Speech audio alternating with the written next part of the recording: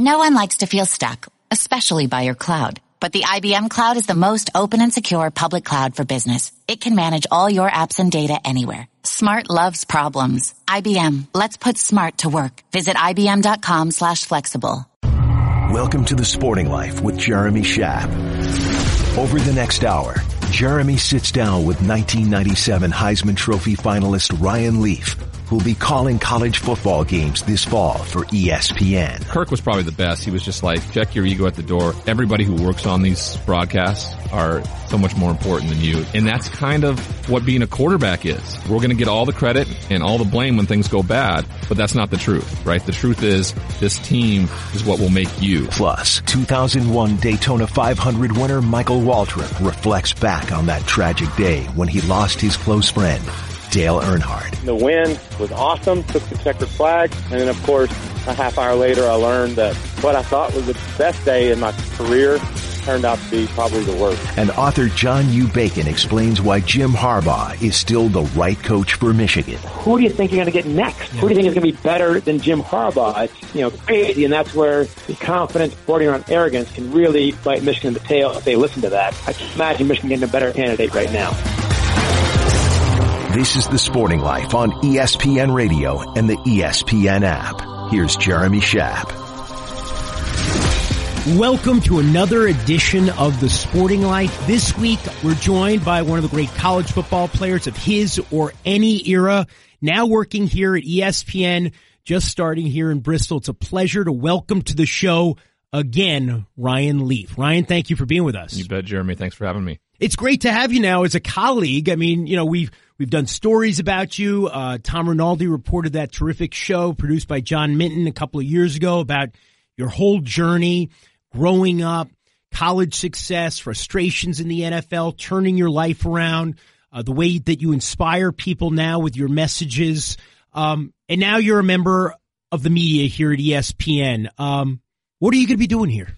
Well, I'm going to be covering college football as both a studio and game analyst. So really revolving around the college football aspect of things, which I think fits. It's what I watch the most of. It's what I prepare for. It's what I love the most. So it fits pretty good with what I'm doing here at ESPN. You live in LA though. So are you going to be focused mostly on stuff west of the Mississippi?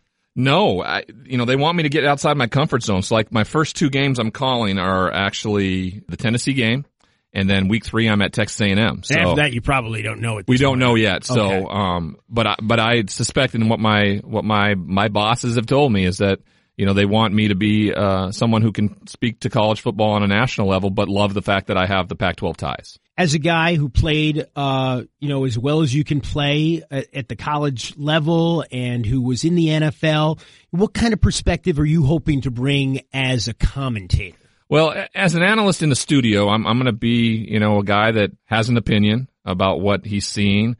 But I think I'm going to be the guy in the booth that is kind of like maybe your uncle or your dad sitting on the couch watching football. I think I'm probably going to spout out a couple like, I can't believe he dropped it, type of mentalities. We need more of that. That's great. I envision that's what, my dad and I grew up that way. My dad would be kind of like my play-by-play guy. We'd sit and watch college football. He'd go, Ryan's 3rd and 5 here. And then I would comment about things, and that's how I want to go into it. And Clay Matvick is my play-by-play partner, and he's been doing this here for almost 14 years, and he's a real pro. So he kind of gets stuck with the new guy every year, and I don't know how well he appreciates that, but I think it's a real compliment to him that when the new guy comes on, even if things go bad, he can right the ship. We're speaking with Ryan Leaf, who was a great quarterback at Washington State in the mid-1990s. He is now working here at ESPN as a college football studio analyst, a game commentator, and a lot of people know your story and the work that you've been doing in the last several years, dealing with people who have challenges in their life, addiction issues, and so forth. What are you doing now in that space? Well, it continues. It's the foundation of who I am, right? I mean, the difference is a lot of times when people go into that kind of field, they're identified as that as well. But I had a lot of goals and dreams that I wanted to do, and college football was a big part of it. And so when I was able to set that foundation firmly, I was able to kind of map out what my goals wanted to be. My wife and I talked about it, and and this was one of them. So I shadowed Joe Klatt, I shadowed Kirk Herbstreit, Greg McElroy, Brady Quinn, guys that I really respected, and I wanted to see if I could do this well and B, if I wanted to do it. And so I did that for about a year and got an opportunity to call some games and do some studio work last year. And, sure enough, ESPN came a-calling in January, and it's been a wonderful process. Really looking forward to the opportunities. But what you talked about, what I get to do in terms of being of service to others is the basis and the foundation of who I am and will continue to be. You said you sought out some expertise from people who've been doing it for a long time. What was the best message you got about doing this job? Enjoy it. And it's something that you have been doing your whole life. You've forgotten more football than some people know, and remember that. And Kirk was probably the best. He was just like, check your ego at the door. Everybody who works on these broadcasts are so much more important than you. You just happen to get a lot of and that's kind of what being a quarterback is, right? I mean, Coach used to talk to me about how we're going to get all the credit and all the blame when things go bad, but that's not the truth, right? The truth is this team is what will make you. And they were right. That 97 team was loaded with absolute great talent. I got a lot of the exposure, so did Mike Price as the head coach. But I'll be going into the Hall of Fame here in a couple weeks, and it's going to be a celebration of that football team. That's great. It's not going to be about me. I was hesitant even when I got the call because I told you and I've told a lot of people that I'm not going to make this about me anymore. And, my mentors kind of got me saddled up the right way and said, Ryan, if you haven't had the life the last few years, they wouldn't have been calling to induct you anyway. So that's going to be a celebration of that 97 team here in a couple of weeks. In the last few years, it would be hard not to see that if you're doing this job, Tony Romo became so instantly successful. Maybe it was too much, but everybody talked about how Romo just got it and the things he was doing in the booth, and he was an instant star as a color guy calling the NFL. Is there anybody you grew up listening to? I mean, obviously you were listening to Keith Jackson doing play-by-play, doing all the stuff in the Pac-12, Pac-10 back then. Were there commentators who really captured it for you? Brent Musburger, for me, was big personality. Yeah, big personality. And Montana. And he's a Montana guy, all right. Of course. So I should have seen that coming. Dick Vermeil called my really first, second start in college football when we played at Colorado. It was Brent and it was Dick Vermeil calling the game, and I thought that was pretty interesting. What Tony Romo does, he just chose to do something different. Phil Simms could have done what Tony Romo's doing. He sees the football field the same way as quarterbacks. Any quarterbacks really see the football field the same way. The difference is that Tony went outside the box a little bit, and at first, if Jim Nantz hadn't given him like the blessing and told everybody else, because he was really stepping on Jim's words early on.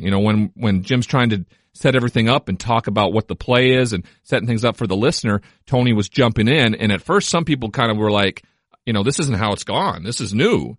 And then don't step on Nantz. Right. And when Nantz kind of said, hey, no, I want to hear this stuff.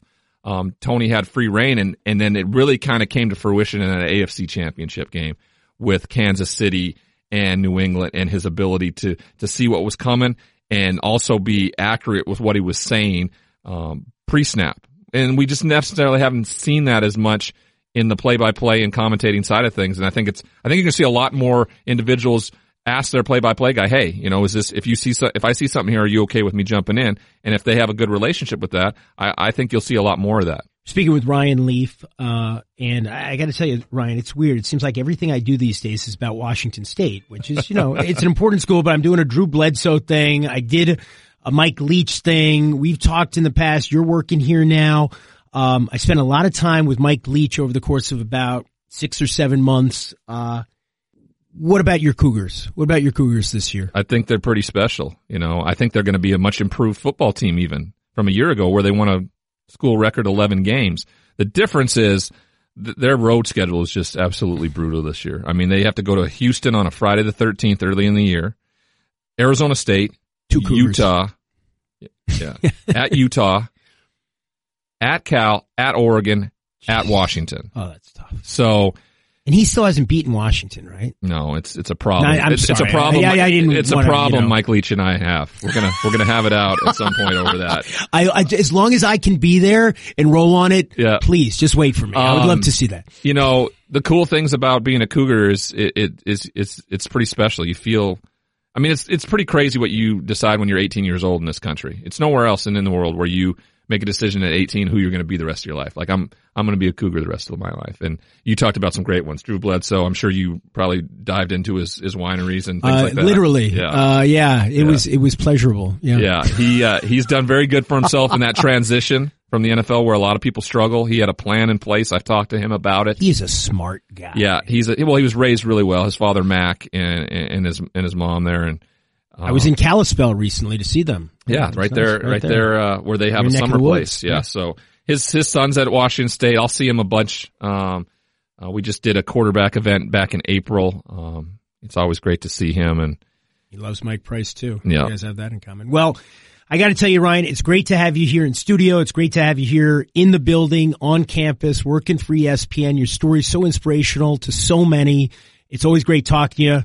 Good luck through the season, and maybe Dan Zakcheski, our producer, can wrangle you again for another segment. We'll do it anytime you want. Thanks, Jeremy. Thanks, Ryan. This is The Sporting Life on ESPN Radio and the ESPN app. If you are a fan of NASCAR, you're familiar with the career and the achievements of Michael Waltrip.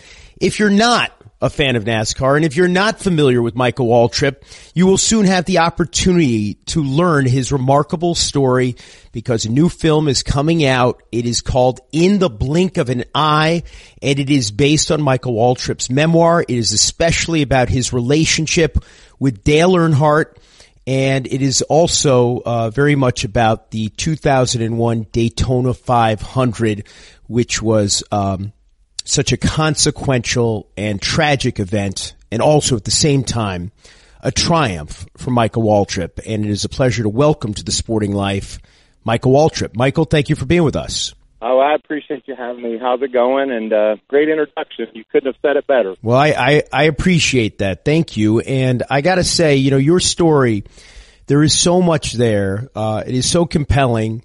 It's not just about, obviously, what happened in 2001 in Daytona. Your whole story up to that point, having never won a race in more than 400 attempts up to that point, and what came together that day, what transpired, as you say, in the blink of an eye at the finish. Can you try to put it into words? I can try, and that's what the documentary is all about, trying to explain to folks the relationship that I had with Dale and the belief that he had in me. He believed that if I drove for him, I could win, despite the fact that I had lost more races than any NASCAR racer ever had, and then won one. So the crazy thing, Jeremy, is I woke up February 18th, 2001, and I told my family, told my friends, I said, they ain't beating me today. I woke up with that attitude, despite the fact I'd lost all those races, because that's where Dale Earnhardt had me mentally. He had me a car I knew I could win in, and he believed I could win, and I woke up that morning thinking I was going to win. And the win was awesome, took the checkered flag, and then, of course, a half hour later I learned that what I thought was the best day in my career turned out to be probably the worst. Of course, you're talking about the death of Dale Earnhardt at the end of that race. How in the moment did you even begin to process everything that was going on, Michael? You know, it just was interesting. As a competitor, as a racer, I got to victory lane. I couldn't wait to hug my wife and see my daughters and celebrate with my team. And the thing that I looked most forward to was Dale coming to victory lane and giving me a hug, a big hug. I'd seen Dale Jr. win his first Cup race at Texas in the spring of 2000, and Dale Jr. got that hug from his dad, and I knew that hug was coming. And I kept looking at the gate into victory lane thinking, when's Dale going to get here? When's Dale coming? And as time passed and he didn't show, I began to get more and more concerned and like, what's wrong? Why isn't Dale here? And, you know, nobody in victory lane really knew. They just knew he'd been in an accident and he was probably getting checked out at the Infield Care Center, and that's what I believe. That's what I thought. And I have a friend that raced in that race that day. He's actually in the wreck with Dale, and his name is Kenny Schrader. And Kenny came into victory lane, and he grabbed me, and he looked sad. He looked like solemn, which was crazy because I thought he would be so happy for me. And I looked at him, and we joke around a lot. I looked at him, and I said, Kenny, it ain't that bad that I won the Daytona 500, is it? And he said, Mike, it's bad. I just want you to know. I want you to be prepared. It's bad. And he said, Dale's not good. And he left victory lane. And then, I didn't know what that meant, but I didn't like what I heard. And eventually I, was told that Dale had died in that crash on the last lap. We're speaking with Michael Waltrip, who won that 2001 Daytona 500, a consequential race in so many ways, and as we've already described, a tragedy. Up to that point in your career, you were 38 years old when you won that race. You had never won a race, as I said earlier, in more than 400 attempts to do so. You were kind of the quintessential NASCAR journeyman, and many people knew you mostly as Darrell's little brother. How did your relationship with Dale Earnhardt flourish? One of the great figures in the sport, obviously. Well, I think that's an interesting part of the story. So when I moved to North Carolina, I moved in with Richard Petty. I was Darrell's little brother, like you said, but Darrell lived in Tennessee, and he didn't really help me get to North Carolina or get into NASCAR that much. I think my brother's philosophy was, I'm winning races. I made your last name mean something in this world. Figure it out on your own. That was Darrell's attitude. And so that's what I was trying to do, and that's what I did. But doing it meant that getting to North Carolina through a couple of acquaintances, I moved in with Richard Petty. Richard Petty suggested that I go NASCAR racing. Don't mess around with the Little League. Go big time. And that's what I did. And in doing so, and being a NASCAR racer, I think Dale Earnhardt appreciated the fact that, my big brother didn't hand me the keys to the family car. My big brother said, figure it out. And I did. And in doing so, I think Dale thought that was pretty cool, that I was able to work it out. And we became buddies, and he always told me all throughout the years, you get in my car, buddy, you'll win. You would win in one of my cars. So I was like, well, damn, let me have one of them. And late 2000, he said, I figured it out. I want you to drive for me. And the 3 or 4 months leading up to the 2001 Daytona 500 were probably the greatest career moments of my life. Just going to the shop and listening to Dale and talking to Dale about how we were going to win races. That was something I'll never forget. And I just couldn't wait, not only to win for Dale, but I wanted to lose. I wanted to lose a race, and then have Dale say, "Here's how we're going to win the next one." And I went 1 for 1 driving for Dale, and unfortunately, I didn't get to drive for him anymore. We're speaking with Michael Waltrip. The new documentary based on his memoir written in 2011, the documentary is coming out in September, is In the Blink of an Eye, and it tells the remarkable story of his career, his life, his friendship with his mentor Dale Earnhardt, and of course his victory at the Daytona 500 in February 2001. Michael, that moment, that blink of an eye, as you put it, so much changed for you. Your career, your reputation in the sport, your boss was no longer alive. How did you move on from that moment? Well, I didn't move on well for a few months. I didn't process everything that happened very well, and I don't think anybody should be surprised by that. It was certainly a difficult time in my life. And think about this, Jeremy. I went to the racetrack losing all those races in a row, and the next place I wanted to be was the racetrack. I wanted to get back and try again. And then after winning the 2001 Daytona 500 and losing Dale, I just didn't really want to be at the races. That's not where my mind was. Mentally, I was a mess. And eventually the 2001 return to Daytona, the July race in Daytona, it loomed. And I told my wife, I told my family, I said, I'm going to go get revenge. I'm going to go get my payback on that place. I'm going to win that race. And while I didn't win the 2001 race in July, Dale Jr. and I ran 1-2. We celebrated on our cars in the infield. Maybe one of the best victory celebrations in the history of NASCAR. 180,000 fans in the stands cheering loudly about us accomplishing a 1-2 finish. That race, it didn't heal me. Obviously, nothing will ever fix what went on in February, but it certainly rejuvenated my energy and my desire to race a car, and so I just moved forward. And I really never talked much about what happened in Daytona until I wrote the book in 11, and now having the documentary and being able to share the story with the world, it's just it's a chance for me to honor Dale, and that's exactly what my desire is. How did that day change the sport? Well, it certainly put us on our heels for a while, and it also gave us a chance to look at the safety of the cars and how we could make them safer for racers that wanted to be a part of NASCAR. And interestingly enough, I lost friends during that time. 4 friends of mine in the last year prior to Dale's crash had died. And, we were, as a family, as a dad, we were dealing with that. How can we race safely and what's going on in our sport?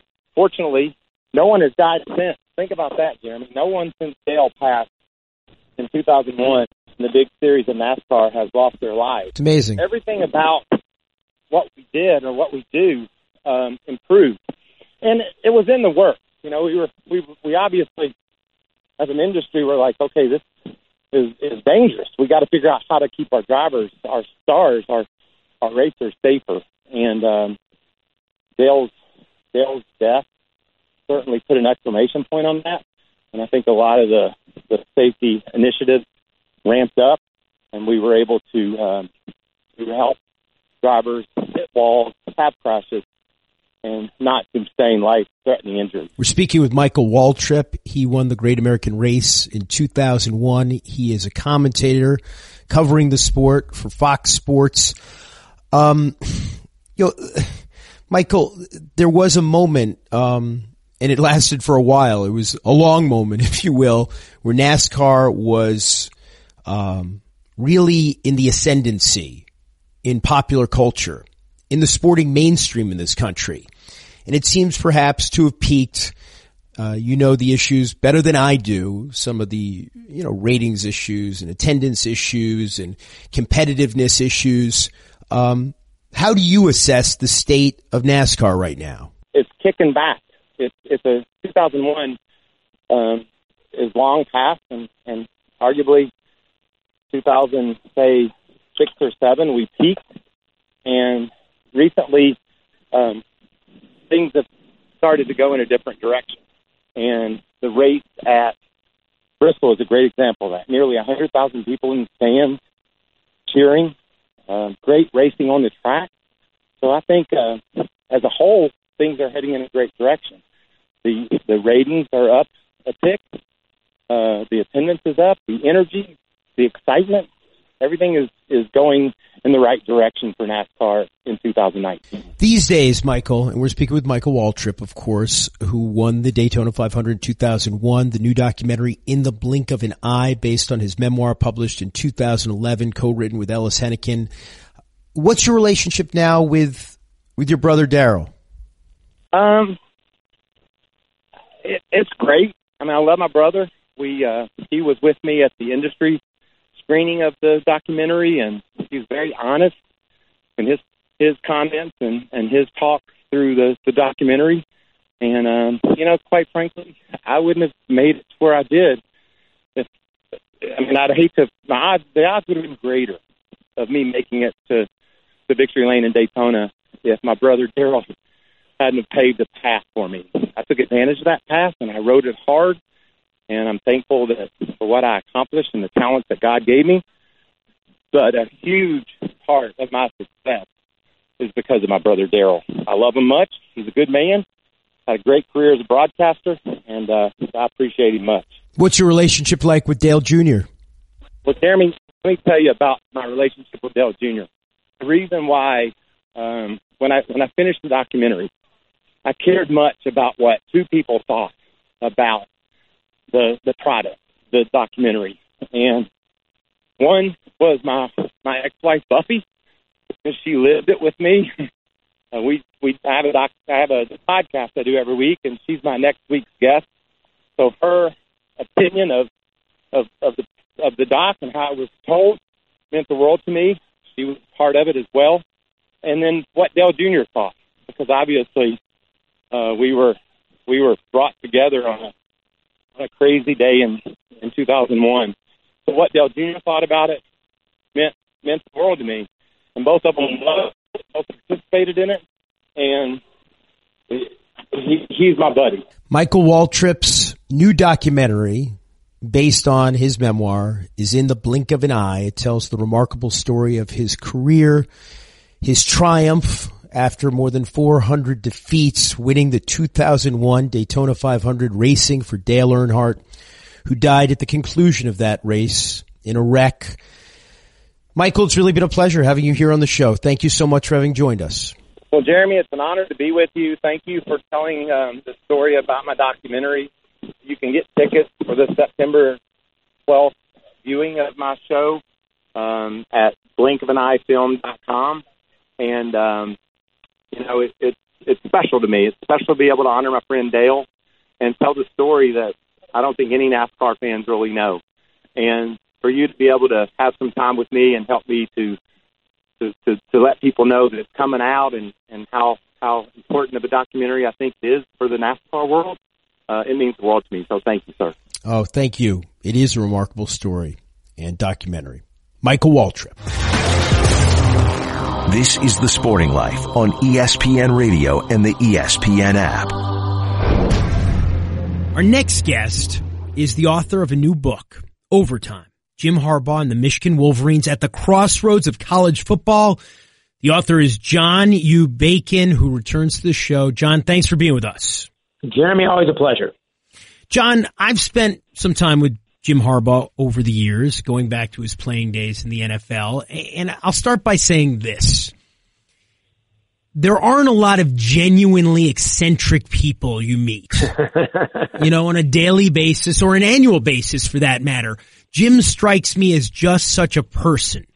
How does that personality benefit a program such as the University of Michigan, which is one of the prestige blue ribbon programs in college football and has been for a century? Well, first, I've been around the block, too, a little while, and I'd say you're probably right, that he is one of the last of the true eccentrics. In the old days, Dizzy Dean and Casey Stengel, plenty of them. Right. In your dad's day and so on, and now not so much. Jim still qualifies. He loves to use language from the 1930s, talking about youngsters and whatnot. Right. So he always enjoys that. I would say for the most part, his often monomaniacal pursuit of this is probably, like you said, more help than hindrance. No question the guy is focused. The hours are crazy. The hours are crazy for all head coaches, obviously, Dabo Swinney and Saban included. But Jim's intensity seems to rifle through the whole building. And one of the chapters I've gotten there is It Takes a Village.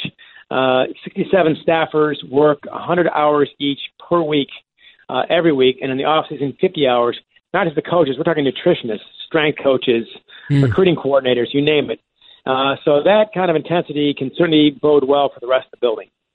We're speaking with John U. Bacon about his fascinating new book about one of the most fascinating characters in sports. No question about it. Jim Harbaugh. The book's titled Overtime: Jim Harbaugh and the Michigan Wolverines at the Crossroads of College Football. What are the roads leading into that intersection? The crossroads, I would say two things. One is kind of on two levels. One, in Jim's case, of course, this is year 5 coming up. And although internally with the athletic director at Michigan, Ward Manuel, the vote is 1-0 in Jim's favor, that is ultimately all that matters. It's not really a hot seat as far as that goes. But no doubt publicly with the national media, national fans, even a growing chunk of Michigan fans, I'd say a minority of 10 to 15, 20%. The grumbling is beginning about not beating Ohio State, not winning a Big Ten title, not competing for a national title, of course, not yet. He's been close to all those things, but not done any of them. In that sense, the question is, can he get the program back to where it was more than a decade ago, about 15 years ago, or can he not? So in that sense, it's a crossroads for him. I'd also think, too, and I bet you agree with this, the sport itself is at a crossroads based on safety, the perception of safety, the willingness of parents to let their kids play the game, the recruiting business, some schools are cheating, some schools aren't, of course. Which direction is the whole thing going to go? And that, of course, the sport itself, I believe, is at a pretty major crossroads as well. One of the things we think about when we talk about Jim Harbaugh, a coach who came from the NFL as a player, who coached in the NFL, reached a Super Bowl as a head coach, of course, with the San Francisco 49ers. He has an impeccable resume, and yet people still question his acumen as a coach, which just seems insane, right? I mean, here's a guy who did great things at Stanford as a head coach. He did great things with the San Francisco 49ers. His teams have been very strong in his first few seasons at Michigan, and yet people aren't still really sold on him as a football guru. Why is that? And that is a great question. And unlike his mentor, Bo Schembechler, Jim, as you know, was a 14-year NFL quarterback. You got to believe you learned along the way, as well as, of course, highly successful at all those coaching stops. I would say two things, one internally and one externally, and I'll reverse that. Externally, all week long during the season, he is overrated, overblown, overdue, all this stuff, overpaid, et cetera, until Monday comes along and some NFL team, of course, has lost, and everyone says the same guy who can't coach a lick is going to go to Indianapolis, Chicago, New York, et cetera, et cetera, et cetera. So for some reason, he's both incompetent and highly in demand within the same week. Now, that's the external view. The internal view, of course, Michigan fans, I love them dearly. I grew up here in Ann Arbor. This is my posse, if you will. I got to be objective myself, but nonetheless, love them to Jeremy. My line about them is some Michigan fans are not happy unless they're not happy. They can find things to complain about. In a 38-0 whitewash of Notre Dame a few years ago, I was doing a radio show with Jamie Morris, the old tailback, and we jokingly asked the Michigan fans to complain about something in that amazing game versus Notre Dame. They filled 2 hours, no problem. So who they think they're going to get, if you got Harbaugh, by all kinds of crazy, it's falling in the right direction to get him from the NFL to come back to Michigan. Who do you think you're going to get next? Yeah. Who do you think is going to be better than Jim Harbaugh? It's, crazy, and that's where the confidence bordering on arrogance can really bite Michigan in the tail if they listen to that. I can't imagine Michigan getting a better candidate right now. Yeah, well, I suspect our producer, Dan Zakshesky, is going to excise this portion of the conversation. But as a Cornell man, Cornell man, we take great pride in the fact that I believe, unless something has changed recently, that Cornell is the only school to have played Michigan at least 5 times to have a winning record against the Wolverines. I bet that's probably right. And the last team was 47 or 48? It was something like that. I mean, it counts. I mean, it's not like college football didn't exist before, 1950. Not at all, but of course.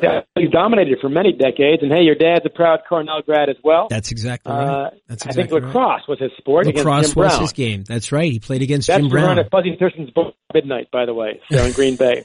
But tell your producer, I don't recommend a rescheduling. No rematch. Right. Hang on to the record. Yeah. So here's another thing about Harbaugh that, I always, because I'm 50 now and I was covering the NFL back when he was a quarterback in the league, and, he kind of resurrected himself after leaving the Bears with the Colts, and he used to always give that same kind of speech about how his life was a country music song. I think it was his girlfriend dumped him, and I think his dog died. That, the speech, right? And I heard him say it so many times, and I think he came to believe that it really did represent a significant part of his story. Is he still that guy whose life was a country music song and he found a way to pick up the pieces and find success? More than I would have expected. I always thought Jim, we're the same age, actually, and I grew up playing baseball against him and hockey with him for one season, and one of us, Jeremy, was a great athlete. I won't tell you who. But he was eccentric back then. The engine was buzzing very high back then as well. But I always saw him as this kind of golden boy, this great athlete in football, basketball, and baseball. Started in the varsity, all three of those as a sophomore at Ann Arbor Pioneer High School, which was the biggest in the state at the time. So it's a very rare accomplishment. And his older brother, John, well known to you, was a good athlete, but nowhere near as good as Jim. But John, in our long interview for this book, pointed out that actually Jim was usually an outsider in all these situations and had to claw his way to respectability. At Palo Alto High, he was a backup and had to beat the favored quarterback. Stanford did not even recruit him, even though his dad was the defensive coordinator. Michigan gave him a scholarship at the last minute. He's number 6 or 7 on that flow chart. Dick didn't want him. Wallenstedt didn't want him with the Bears. Dick Tobin, the GM, did. Same thing at Indianapolis. He's always trying to beat out somebody ahead of him who is favored. And I never saw him that way, but I think that Jim's life has been that way most of the time. In the early 2000s, Eastern Michigan University, the graveyard of coaches, would not even give him an interview. The opposite of Miami of Ohio. I like that. Yeah. Exactly right. Formulation. The antimatter, if you will, of Miami of Ohio. The graveyard of coaches, they would not even give Jim an interview for a job that they gave to 2 other guys and ended up going like 15 and 70. So even he had to prove himself. So I think you're right. In some ways, Jim is, in many ways, an underdog in most of his pursuits. Well, once again, the stakes are high for the Wolverines and for Jim Harbaugh, who's certainly accustomed to being on some kind of a hot seat, whatever it is. The new book, Overtime, Jim Harbaugh and the Michigan Wolverines at the Crossroads of College Football. John, thanks for joining us. Jeremy, thanks. And by the way, readers out there, get his book on Jesse Owens. It is fantastic. Oh, thank you. Especially to say that in Ohio State, man. I take there you go. a lot of How about satisfaction. That? True praise. John U. Bacon. Thanks for having joined us. I'm Jeremy Schaap, and this has been The Sporting Life on ESPN Radio. We're on every Saturday and every Sunday morning at 6 Eastern Time.